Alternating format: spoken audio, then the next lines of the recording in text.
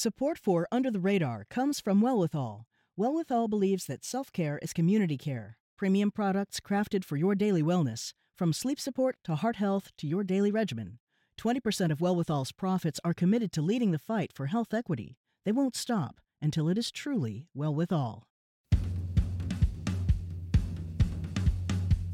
Under the Radar means hearing about things you didn't know you needed to know until you hear them. It's a serious look. Hear about the issues that don't get the attention they deserve. Under the Radar doesn't get caught up in the day-to-day. Surfacing issues that are not talked about in mainstream media. I think it's something that connects us to each other. Under the Radar is all about discovery. I can be guaranteed voices I haven't heard before. But also the questions. Under the Radar is one step ahead. I'm Callie Crossley. This week on Under the Radar with Callie Crossley, the pandemic only exacerbated chronic loneliness by creating a world of isolation and social distancing. For this encore edition, we look at eco-villages, a unique model fostering community and connection, as one possible solution. Eco-village co-housing communities have been popular in Europe for decades, but interest here in the United States is ramping up. These communities are designed to integrate sustainability into all aspects of community living and to create strong bonds between neighbors who all collaborate in the decision-making for the group. Residents of 3 local communities share their communal experiences and why post-pandemic there is even more interest in this model of living. Later in the show, the price is right for many local shoppers who are buying, so to speak, what they need and want with $0. It's called Buy Nothing. I've become a non-consumer probably about 20 years. We revisit how Buy Nothing groups across Massachusetts are cutting costs, reducing waste, and building community. But first, joining me remotely, Dave Chavette, resident and one of the founders of Mosaic Commons, a co-housing neighborhood part of the Sawyer Hill Eco-Village in Berlin, Massachusetts. Welcome, Dave. Hi, Callie. Thanks. Sarah Hiley, resident of Camelot Co-housing, also part of the Sawyer Hill Eco-Village in Berlin, Massachusetts. Hi, Sarah. How you doing? I'm great. And also with me, Steve Chasen, resident of Belfast Co-housing and Eco-Village in Belfast, Maine. Thanks for joining us, Steve. Happy to be here. Well, I'm happy to have all of you because this is really very interesting. I don't know where I've been. I sort of missed this whole movement, but I'm delighted to introduce it to all of my listeners. And I want to start with you, Dave, because 22 years, one of the founders of Mosaic Commons, which is a part of Sawyer Hill Eco-Village. So you were already living, I'm told, in a communal house, but this concept was expanded from that, and it interested you. Why? There were a couple of reasons. We were living in a communal house, kind of like almost like a big college frat house, if you want to look at that type of model. But those type of living situations, they don't really scale well into kind of adulthood and professional settings. So we really wanted to have a much larger community that involved different types of people, different age groups, different ethnic backgrounds. And really, you can't do that under one roof. So the concept of co-housing and eco-villages definitely was a model that we could see allowing us to expand the concept of communal living and shared resources in a way that would make everybody comfortable. So you could have set up a community like this with no eco as part of it. But eco is really very much part of the building of these communities. So explain that.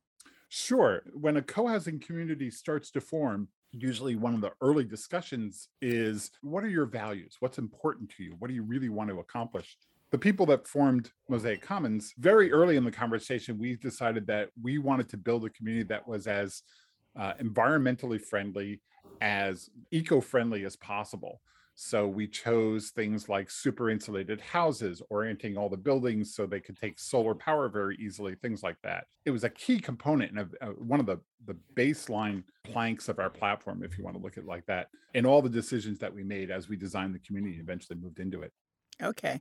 That is my guest, Dave Chavette. He's a resident and one of the founders of Mosaic Commons, which is a part of the Sawyer Hill Eco-Village in Berlin, Massachusetts. Over to you, Sarah Hiley. So you knew people who were a part of this community and became intrigued. How did that happen? Correct. One of my best friends and I worked together, and about 5 years into our friendship was when things really got rolling. So Camelot as an organization community is slightly younger than Mosaic, and my understanding is at some point there were cross connections between people in both groups, and they collectively decided that it would be easier to sort of buy a parcel of land together and take some advantages there, but still make some individual decisions for the two communities. So I always refer to it as intentional community. The idea that you want to know your neighbors. I lived in a condo complex in Hudson before I moved to Berlin. And I knew like 3 of my neighbors out of 27. Just wasn't a place where you intentionally reached out to people. People weren't unfriendly, but they weren't really friendly. So that was probably the piece that appealed to me the most, was that I wanted to have my own space, like not a communal house kind of situation, but that there were people who I could walk next door and say, hey, you want to have a cup of tea today, or watch a movie, do something outside, hang out around the fire pit. That really appealed to me. And I was lucky enough finally a couple of years ago to be able to make that a reality. I only moved in 3 years ago this summer. I want to just pick up something so people understand the difference. I live in a condo association, and I could probably go next door and say the same thing with my neighbor. But there's something else happening in Camelot housing, co-housing with you. So just explain that just a little bit more about why it's a little bit different. Absolutely. So legally, both communities are condos. We are Massachusetts registered condos. We're an HOA. We have the same bylaws and all that stuff. I pay HOA fees. The difference is how we govern, which is by consensus. We have monthly meetings. If we don't have quorum, we can't change things. For example, all our houses are oriented, the front doors are all oriented towards each other. The parking is off to the side. You cannot just drive up to your front door. So you literally face your neighbors in both communities, Mosaic and Camelot. And my understanding, most co-housing, we have a common house. In our case, we have a commercial kitchen, and we often do common meals together, and an email list where if you say, I need a cup of milk because I ran out, like within 15 minutes, someone's probably like, oh, run over to my place. I've got whatever you need. You go in knowing that you will need to interact more with your neighbors because of the way you govern, because of the way the buildings are literally oriented so that you face your neighbors. I just want to remind people that HOA is Homeowners Association, in case you're thinking, what is that? All right. Now, Steve Chasen, you're a resident of Belfast Co-housing and Eco Village in Belfast, Maine. And I have to say, you're really the one that I thought to myself, this is so interesting, because you and your wife were living in a very isolated situation before, and you loved it. But this then appealed to you, this different model of living. Why? Well, I guess you could say we saw the handwriting on the wall. To fill in a little of the backstory, we lived on an 18-acre parcel of land where our nearest neighbor was half a mile away and the nearest town was 10 miles away. And we were approaching retirement age and could see that lifestyle was really a very energy-intensive lifestyle, much more suited to the people we were when we actually went there and raised our family. So we knew that we would have to do something different in our elder years, and we decided we'd rather be proactive about it than have something forced upon us. You could have gone to a condo association or some other kind of neighborhood, but this particular kind of living appealed to you. So you're really going from very independent and solitary to intentional community, houses facing inward, as Sarah has described. That's a big change. It was a huge change, and to be honest with you, my wife and I weren't completely in agreement about the wisdom of taking that step. It's been a struggle for me to make that adjustment. But because we came in early on, something that sort of enticed me was the idea that I could help give shape to the way things unfolded over time. And that has proven to be the case. I wouldn't characterize myself as a particularly gregarious person, but I am a person who, when they engage a project, engages fully. So I'm all in.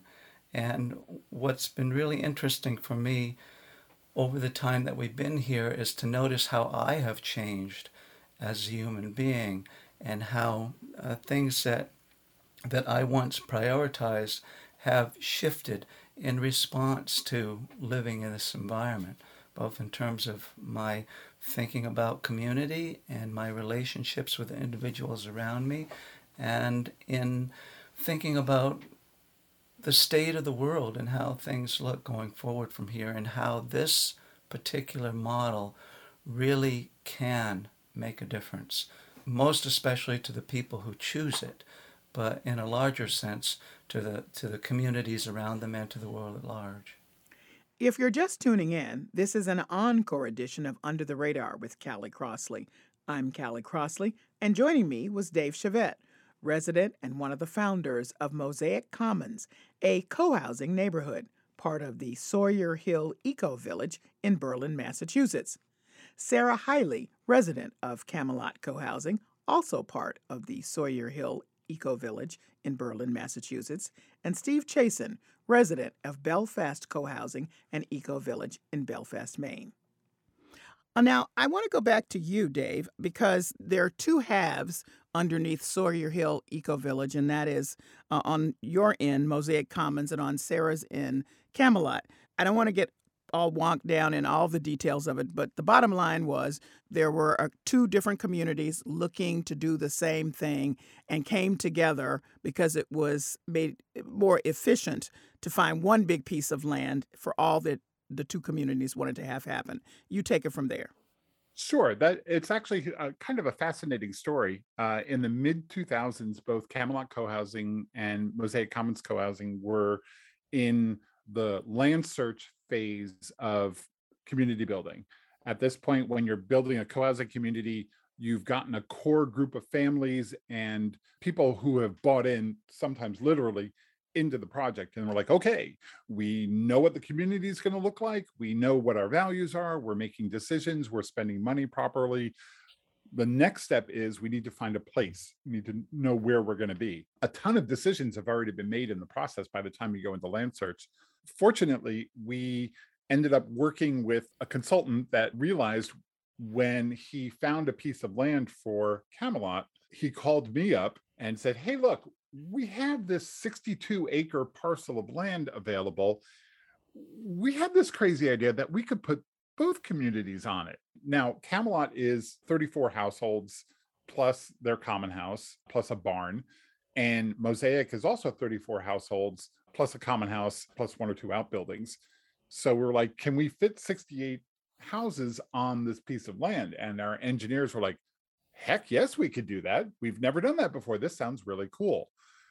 After a lot of paperwork and wrangling and conversations, Camelot and Mosaic purchased the land together, and we designed the entire community on it. Now, with our baseline ideas of land conservation and working with the politics of the state and with the town, the end result was 62 acres of land-ish, but only about 7 acres was actually disturbed by building our households. This is really uncommon in modern building techniques.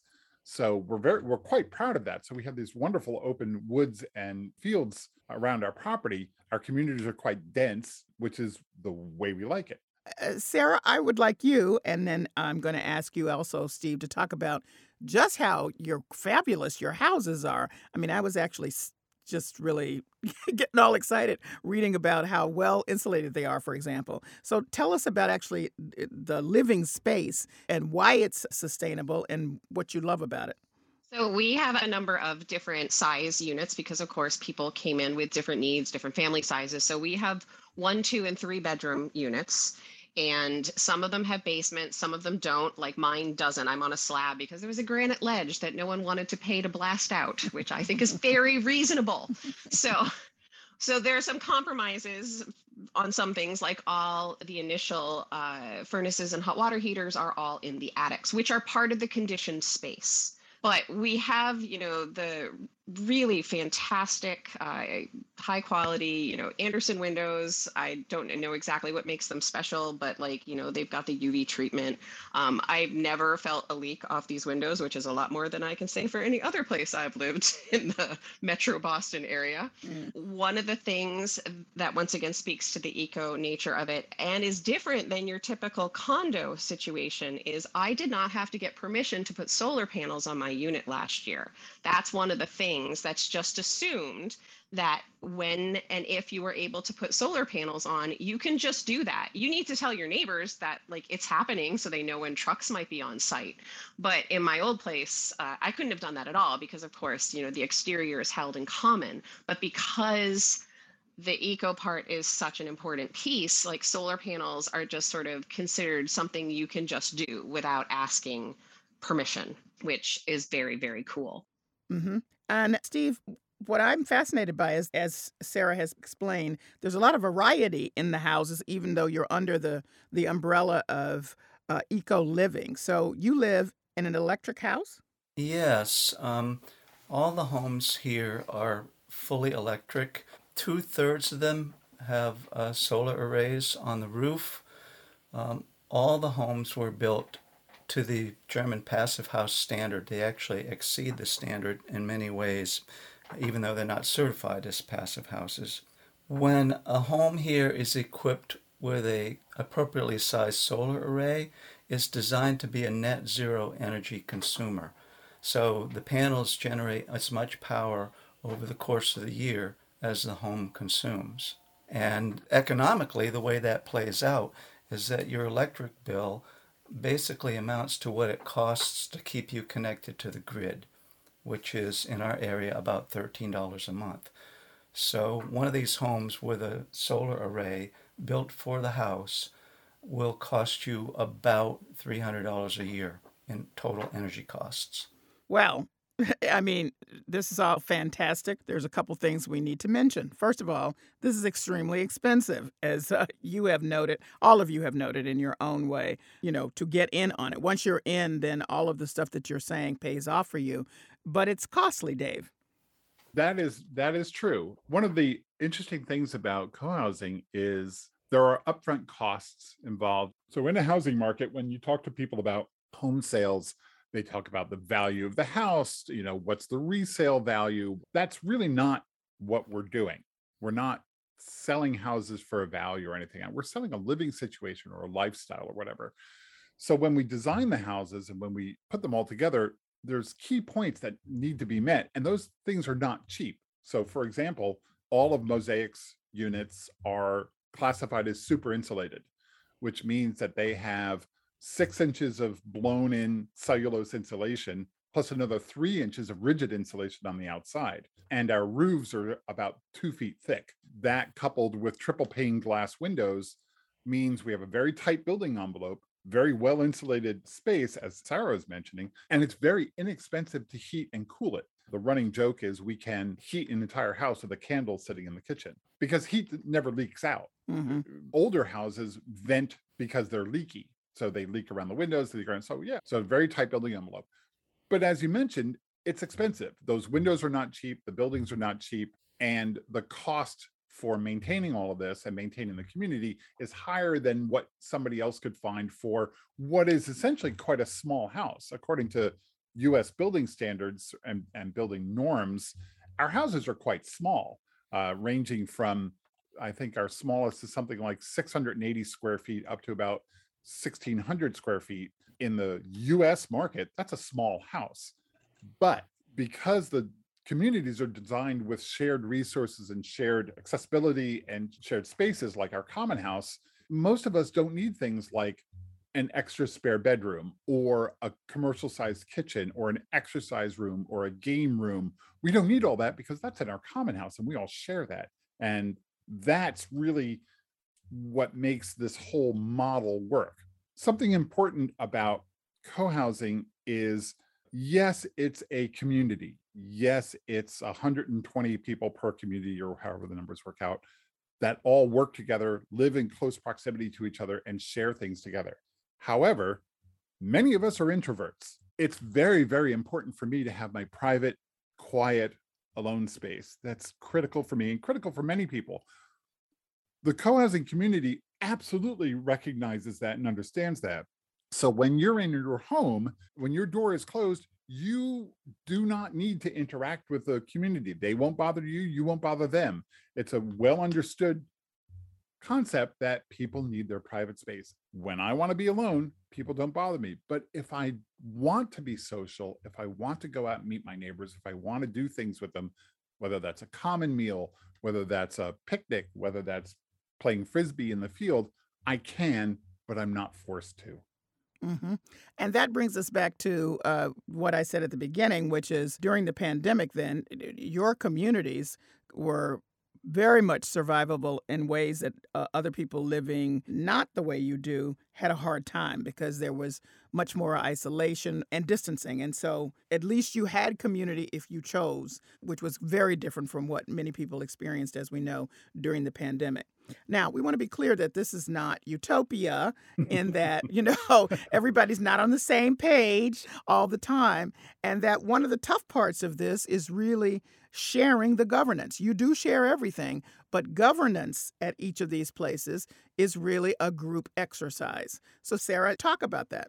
Governance-wise, that is definitely something that was an adjustment for me because I had never experienced this form of government. I love it.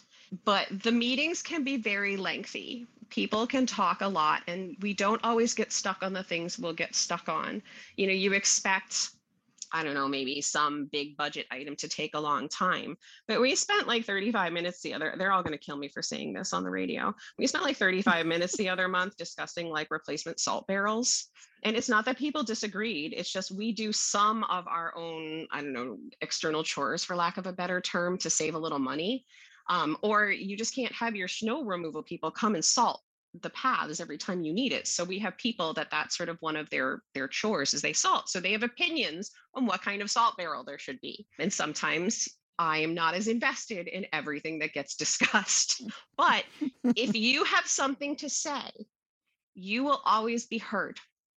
And everyone is respectful. And sometimes things get really heated and people have to step back. But we have it's not like Robert's rules of, whatever, but there are norms for how you do this kind of governance. We use a colored card system to sort of keep order. And is this a question? Is this a factual thing? Is this, I want us to stop right now. This is a big problem. We won't go into the details. People can absolutely look it up. We're not the only ones who use this system, but you are heard and you are respected. And your opinion is respected, even if it's not agreed with. But it can be very, very lengthy, and you have to have quorum to pass important things, which means you sometimes have to do a lot of convincing. Okay. Steve, I was interested in your take on shared governance. Well, I will say that we started out using a consensus model, which works fine when you have a group of 8 people around a kitchen table. But as soon as you start bringing in a bunch more folks, as the community is organizing, it gets harder and harder to reach consensus. And ultimately, we had to let that go. We wound up using a sociocratic governance model, but basically it's a shared decision-making process with areas of authority kind of distributed out amongst various groups of people so that a smaller group has authority to make decisions in a given realm, shall we say. So in our community, we have a common house circle, as we call them. We have a land stewardship circle that's responsible for the lands around us. We have a facilities circle that's responsible for our infrastructure. And we have a social fabric circle that's responsible for setting up meetings, conflict resolution, and care and comfort and supporting people through difficult times. And each of those larger groups is comprised of smaller circles that are responsible for more detailed work, shall we say. I'm a member myself of the Land Stewardship Circle and also the Woodland Management Circle. We take care of the forests around. There is a group that's responsible for mowing. So all the decision-making is kind of broken out and distributed, and the responsibility of the various groups is essentially to keep the community informed so that everybody knows what you're up to. And At the same time, there is a responsibility on the part of the general community members to keep themselves informed. Well, I think what is really appealing, what people would hear here, is that it seems to me there's very little opportunity for someone in the community to do nothing. So you all have to participate in order to share the governance. It's really shared governance, in that everybody has a role to play in order to maintain your community. I should mention that co-housing in general, this form of collaborative living, originated in Denmark and has been, of course, adapted for American tastes and situations.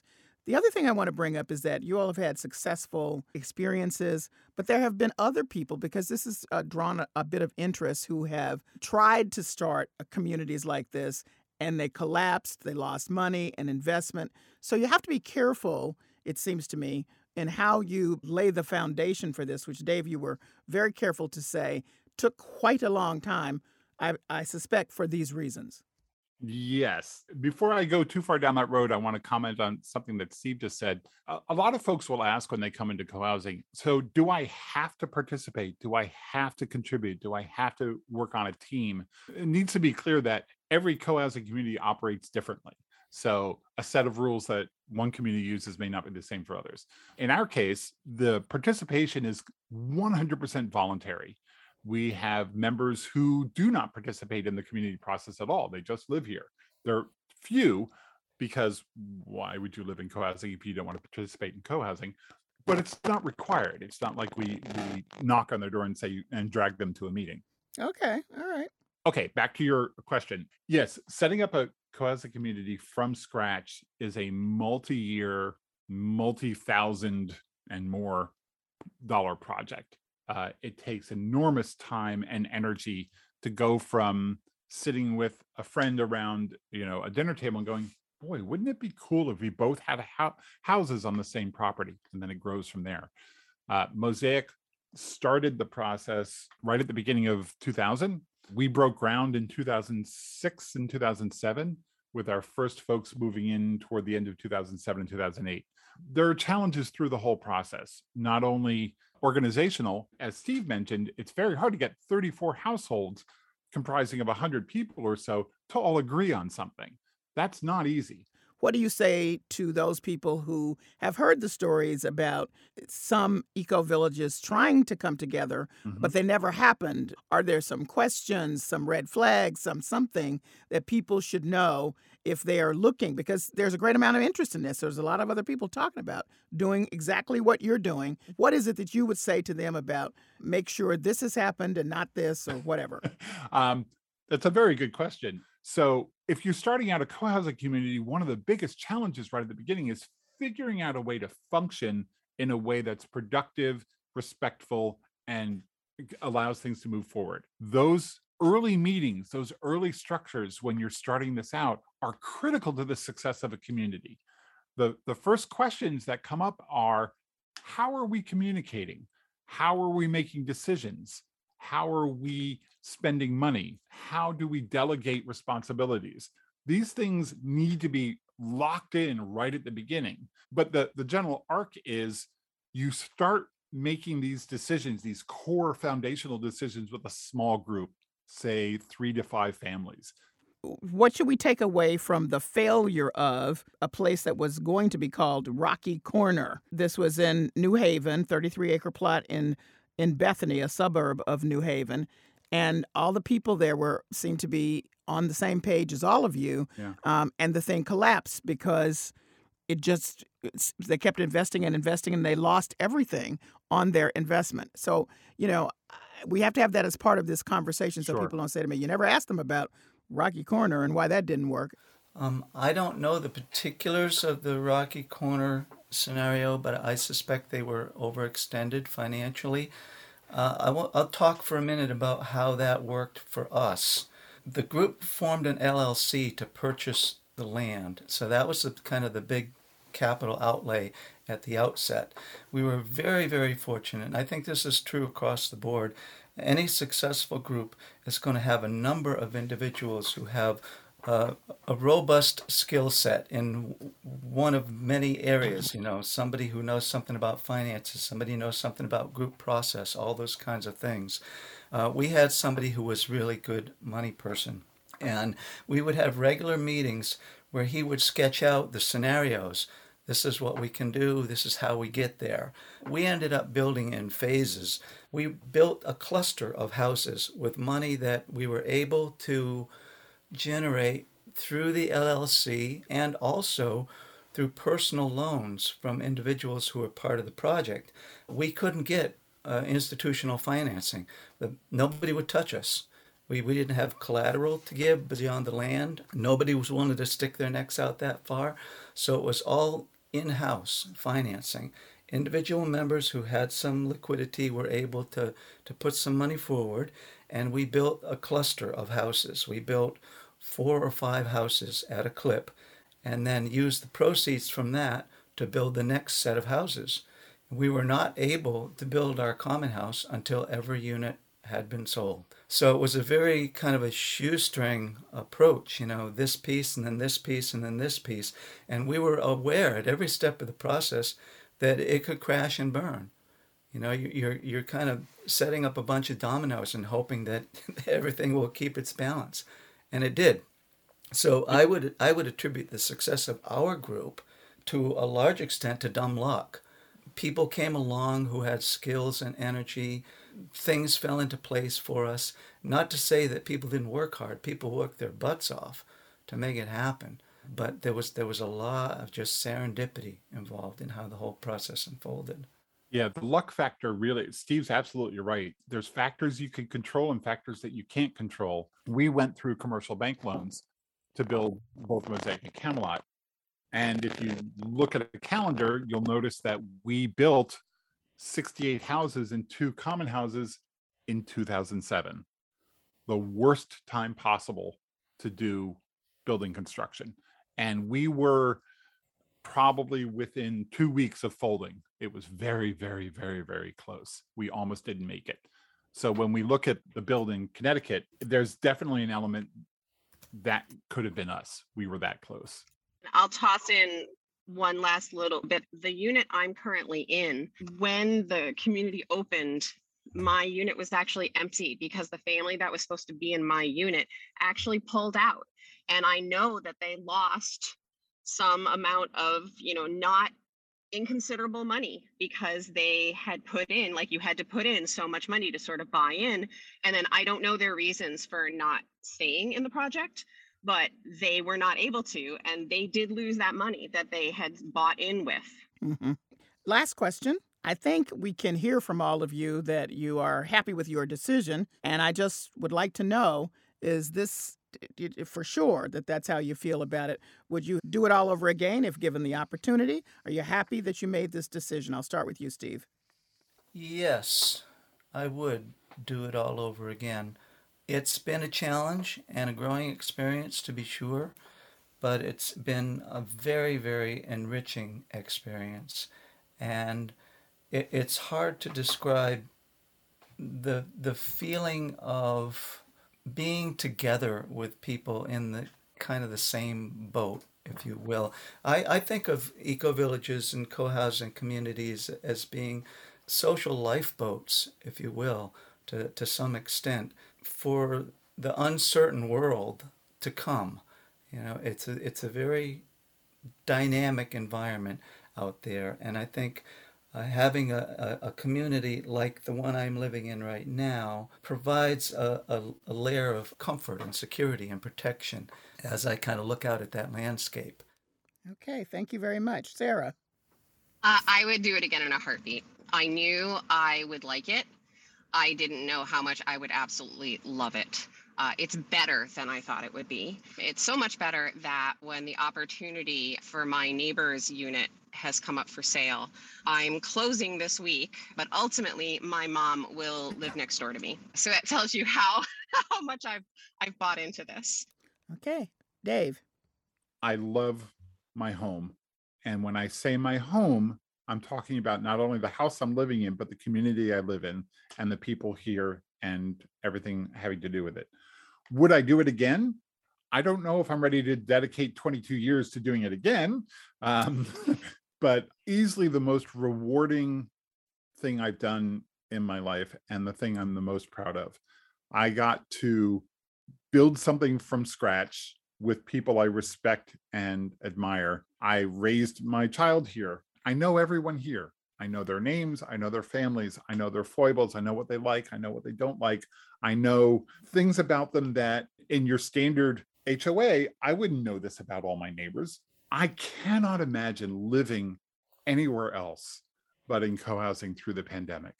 During that time, all my neighbors were here and we were all supporting each other. We would pool together and say, I'm getting a grocery delivery. I need to go to the pharmacy. I have extra cucumbers from the garden. I have this, I have that. There was still this level of interaction happening with everyone. We weren't isolated. We were still all together.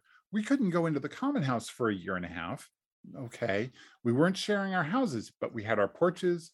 We had our pathways. I would look out my kitchen window and see my neighbor walking their dog. And I would poke my head out on the porch and talk with them for a little bit. Even though we were still isolated because the pandemic was going on, I still felt connected with my community and my family. Thank you all very much for joining me. You're very welcome. Thank you so much. My pleasure to be here. Dave Chevette is a resident and one of the founders of Mosaic Commons, a co-housing neighborhood, part of the Sawyer Hill Eco Village in Berlin, Massachusetts. Sarah Hiley is a resident of Camelot Co-housing, also part of the Sawyer Hill Eco Village in Berlin, Massachusetts. And Steve Chasen is a resident of Belfast Co-housing, an eco village in Belfast, Maine. Coming up, we're re-airing a conversation about how people in Massachusetts and beyond are buying everything from furniture to kitchenware without swiping their credit card. For almost a decade, Buy Nothing groups have been offering an alternative to shopping while building community at the same time. That's next. This is Under the Radar with Callie Crossley. I'm Callie Crossley.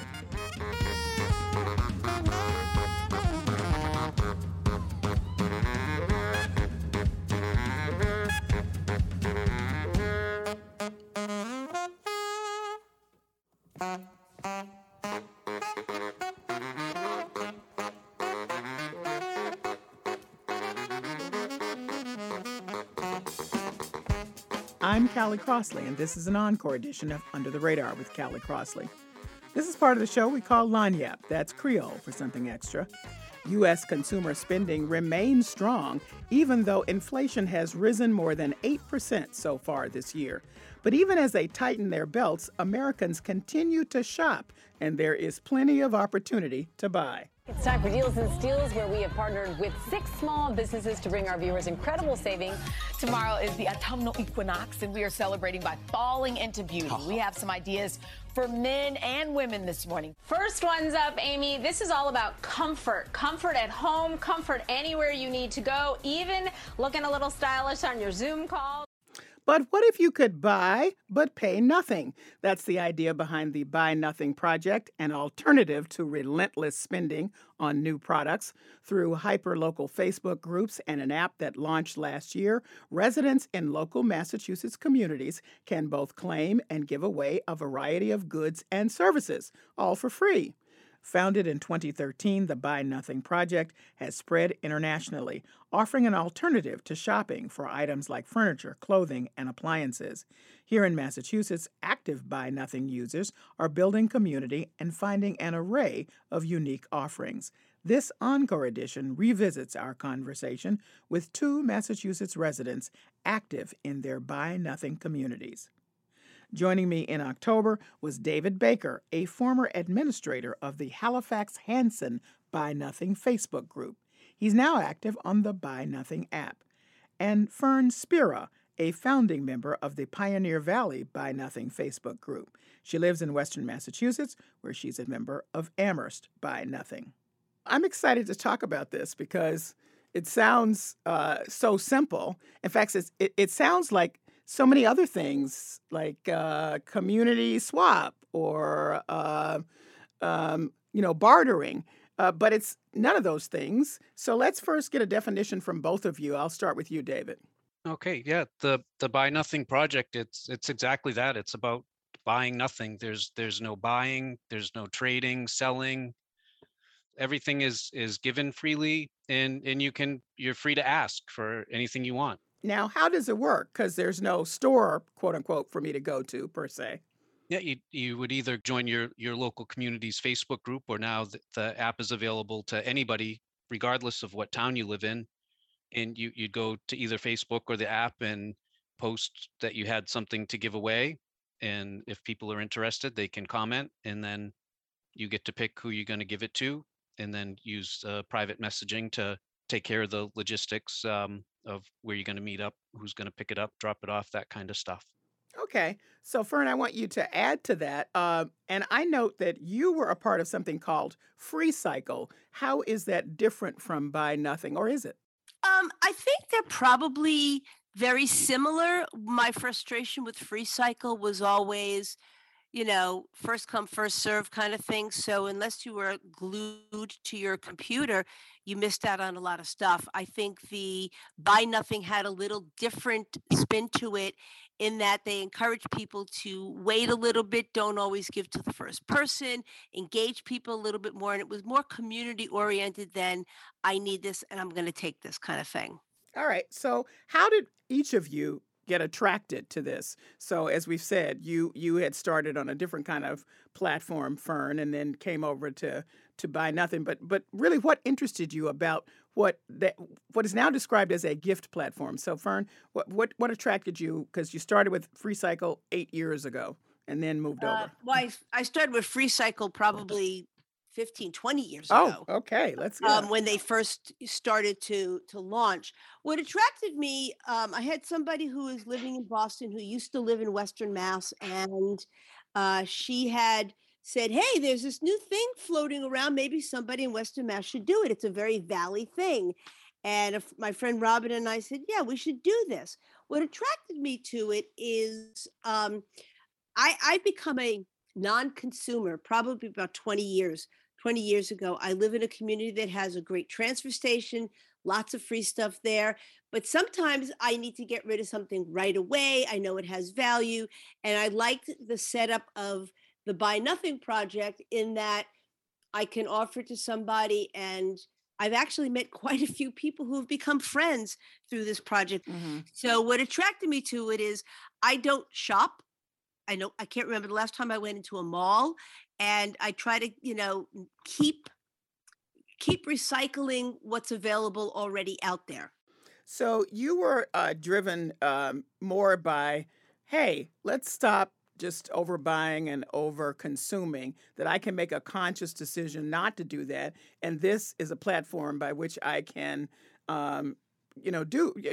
be more conscious about not doing that, being, as you say, a non-consumer. Right. I mean, it's amazing when I need something and I put it on Buy Nothing, how quickly people are like, oh, I've got that. I've got that, like weird stuff too. Mm-hmm. So it was really nice to see that there was that kind of active community willing to support other people. So now, David, same question to you. What originally attracted you? My response is similar to Fern's. I've tried to do the zero waste lifestyle, where you generate the least amount of trash as possible and try to be eco-friendly as possible. So it's along the same lines, buy less stuff, then there's less packaging to go with it, and less stuff needs to be manufactured, and that sort of thing. So I have learned that in 2013, Liesl Clark and Rebecca Rockefeller founded the Buy Nothing Project, and their focus was to reduce plastics, get that out of the Earth's ecosystems. And all three of us know how much plastic is wrapped up in all kinds of stuff that we share and buy, really. So just by recycling, if you will, within the groups, you can reduce the amount of plastic. So I get where they were coming from. And they refer to it as an international network of local gift economies. I'm fascinated with the word gift because there is an exchange, so there is a gift of sorts. But the word gift, does that have any extra meaning to you, David, or you just thought nothing of it? Just part of the discussion? Well, I think that's attractive as well because everybody likes to get a gift, right? Yeah. Well, and in this case, as both of you have said, you can get exactly what you want. It's not a guess Yep. situation. So, more than 250,000 members of Buy Nothing are in Massachusetts or were in Massachusetts as of last January. That's according to Liesl Clark. I'm going to imagine there are more people now. And I'm curious from both of you if you think, for example, inflation, even though, as I said in the opening, people are continuing to shop, but a lot of people are stepping back to be a little bit more thoughtful about how they spend their dollars. Is inflation actually bringing more people to you that you all can see in your individual groups? I'll start with you, Fern. I think a lot of people are, yes, are definitely cutting back. And, part of the problem now, too, is that, I live not too far away from like the central hub of where most people live, but with gas prices it makes it even harder for people to even come to me to pick things up because this happened just the other day. Someone said, I'm really limiting on gas, but if I'm coming your way, I'll let you know. So I think it's driven up by just higher prices, but gas too, you know and I think that's what's nice about something like Buy Nothing is it really is localized, so you don't really have to drive that far. So I think a lot of us are curious about what kind of stuff you referred to. You can find just about anything. I know a little bit of that from just being on my Nextdoor group. Somebody asked for some very specific musical instrument to borrow, and 2 or 3 people said, "Oh, I have that." I was just shocked. So I know that there can be a wide variety of items that people could offer up in a situation like this, in an exchange like this. But I'm curious, what have you seen over the years, Fern? And what maybe is your most unusual item that you've seen be a part of the Buy Nothing exchange? It'd be really hard for me to really pinpoint that because I have other sources similar. Like we have a town group that is amazing, and I'm always amazed. Like my bread machine died just a few weeks ago, and I said I need a new bread machine. I had 3 offers for really good bread machines. So I think it's just a lot of basic stuff. There's a lot of strange things like people saying we have all of these bricks that we just removed from a house and we don't need them anymore. I'm looking at something, someone's got 5 seashells in a box. 1 seashells? There you go. People take anything, really. Okay, David, same for you. What kind of stuff have you seen? What's the most unusual thing? What's the best thing you've gotten? I've gotten lots of good things. I got a pair of hiking shoes that fit perfect. A strange thing I asked for was I wanted to kill some of my front lawn so I could add more native plants. So I needed some cardboard and paper bags to use to smother the grass with. And I posted if anybody had some of those extras laying around. And I'm not kidding. I spent a whole Saturday just driving around, filling my car with cardboard because people were excited to get rid of the cardboard that they had laying around. And and I have a nice native plant garden on my front lawn as a result. We have a whole side table, had to get my friend to borrow a truck and help me move it because it's so big, but it looks like it was in my living room forever. It just fit right in. And again, all of this is free, people. So we're talking about people freely giving, other people freely being able to pick up. And as has been said by both my guests, there is some specificity to it. So it's not like you sort of go to a flea market and see a table and hope you see something you want. This is a very specific ask that can be responded to. And often, as both of you have said, you get exactly what you want. Of course, overlaying all of this, even though, as we've said, the founders were interested in reducing plastics, but in general, just because of the exchange and the reuse and the non-consumerism, as Fern has put it, you are very much now part of an environmental movement to, reduce and reuse. And is that as important to you as the actual platform itself? I mean, has that become more important, I guess is the question, David. That's always been important to me, to reduce and reuse. So it just enhances, it makes it easier to reuse, because you don't have to go buy a new thing if somebody already has one and they're willing to give it to you. Mm-hmm. I'd rather use that than go out and buy a new thing along with all the packaging that comes with it. Good point. Fern, and you've already changed your whole lifestyle, so clearly that was very much a part of what was driving you to be interested in this to begin with. But has it become even more important now? It has. It's interesting. It's become important at the same time that I'm aging and getting rid of stuff. So it's like, for me, it's not just always the gifting to me, but it's great that we can say we need to get rid of 5 bookcases, and I know that people will snap them up.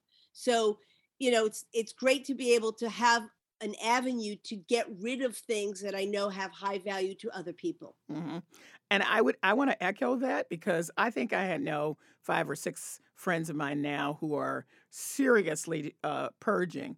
They enjoyed it, but they've either outgrown the use of the item, still very good, or they're just sick of it now.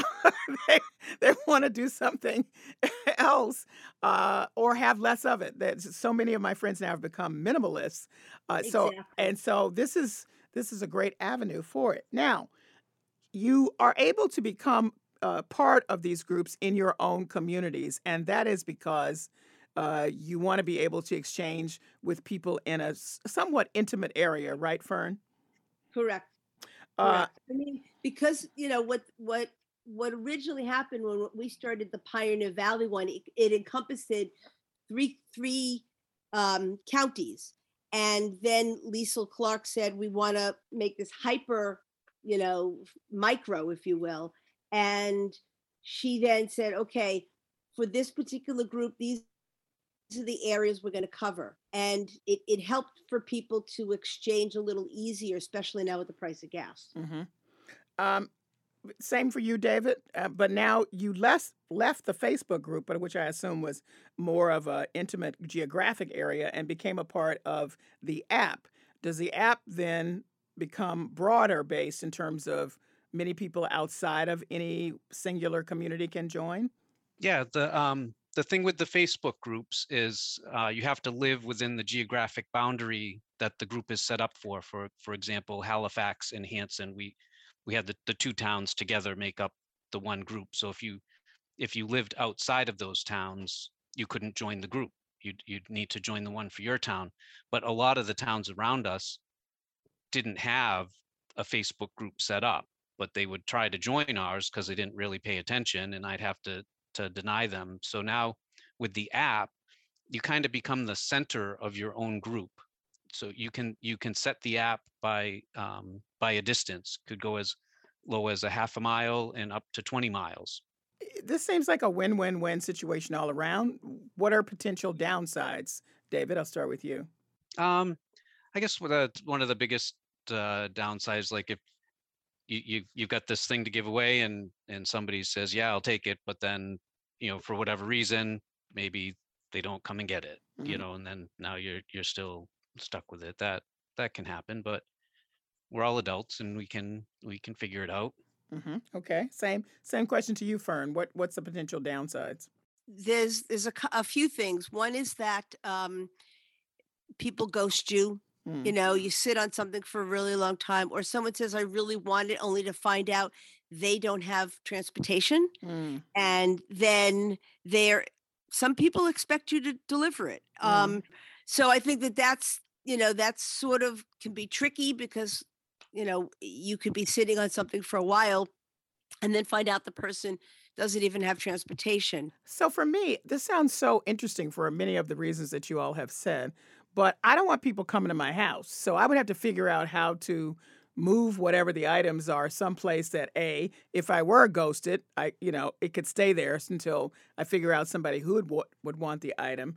And I'm not quite sure how I would do that. So I don't know if people have had that experience. It's not, I don't know how to get around that for my comfort level. Otherwise, I think this is fantastic. So I think the Facebook, that's one of the advantages over the Facebook group is when say you decide you're gonna give your item to Sally, you can click on Sally's profile and you can see, oh, we have 3 mutual friends. They're friends with Billy and Bob. So that might help make you more comfortable. Gotcha. Having Sally come to your house, because if chances are she's not going to do anything because she's also clicked on your profile and noticed that some of the same people. So that could be one of the disadvantages on the app, is you don't have that kind of sort of quick little background check. Well, it appears that it's the popularity of these groups is greatly intensifying for all kinds of reasons. Part of it, obviously, driven by just the desire, as Fern has said, to move away from consumerism with regard to supporting an environmental change, and just, hey, what about just not having to exchange money? How about getting what you want for free? That sounds pretty good. So I'm from where you're sitting. Does it look like there'll be many more, not just in Massachusetts, but as we've described it as an international platform? Are you seeing it spread across the country now? What's your sense of it, Fern? Well, I would say that I know that, for instance, the Northampton group, very densely populated, covers quite a few people, and again, I live in a very transient area, so people might be here for 3 years and then they move, but they're still part of the group, and that gets tricky too. But for the most part, I would say that people, I think the more when I started this group here, I was constantly putting stuff on Facebook. Join this group, especially around the holidays. Don't go to the mall. Maybe you could find what you need through somebody local, and it really did take off quite a bit. Well, I'll just close with this. There is a Buy Nothing Day, International Day Against Consumerism, and it's November 25th. I'll note that that's right in the middle of the frantic holiday shopping season. But somehow I think this year it's going to really get quite a bit of attention for a whole lot of reasons. So I'll be looking to see that. And I thank both of you for talking to me about this. And it's a good place to know I can get what I want for nothing. Thank you both for joining me. Well, thank you so much. You as well. Fern Spira is a member of the Buy Nothing Amherst Facebook group. David Baker is a former administrator of Buy Nothing Halifax Hanson and an active member in the Buy Nothing community. That's it for this encore edition of Under the Radar with Callie Crossley. Listen to us online at GBH News or wherever you get your podcasts, and follow us on Twitter and Facebook to stay up to date with our programming. Under the Radar with Callie Crossley is a production of GBH, produced by Jesse Steinmetz and Kelly Wessinger and Hannah Ubeli, and engineered by Dave Goodman. Our theme music is Fish and Chips by We Are Two Saxies, Grace Kelly and Leo P. Listen again on Thursday, and see you here at 6 p.m. next Sunday for a new episode. I'm Callie Crossley. Thanks for listening.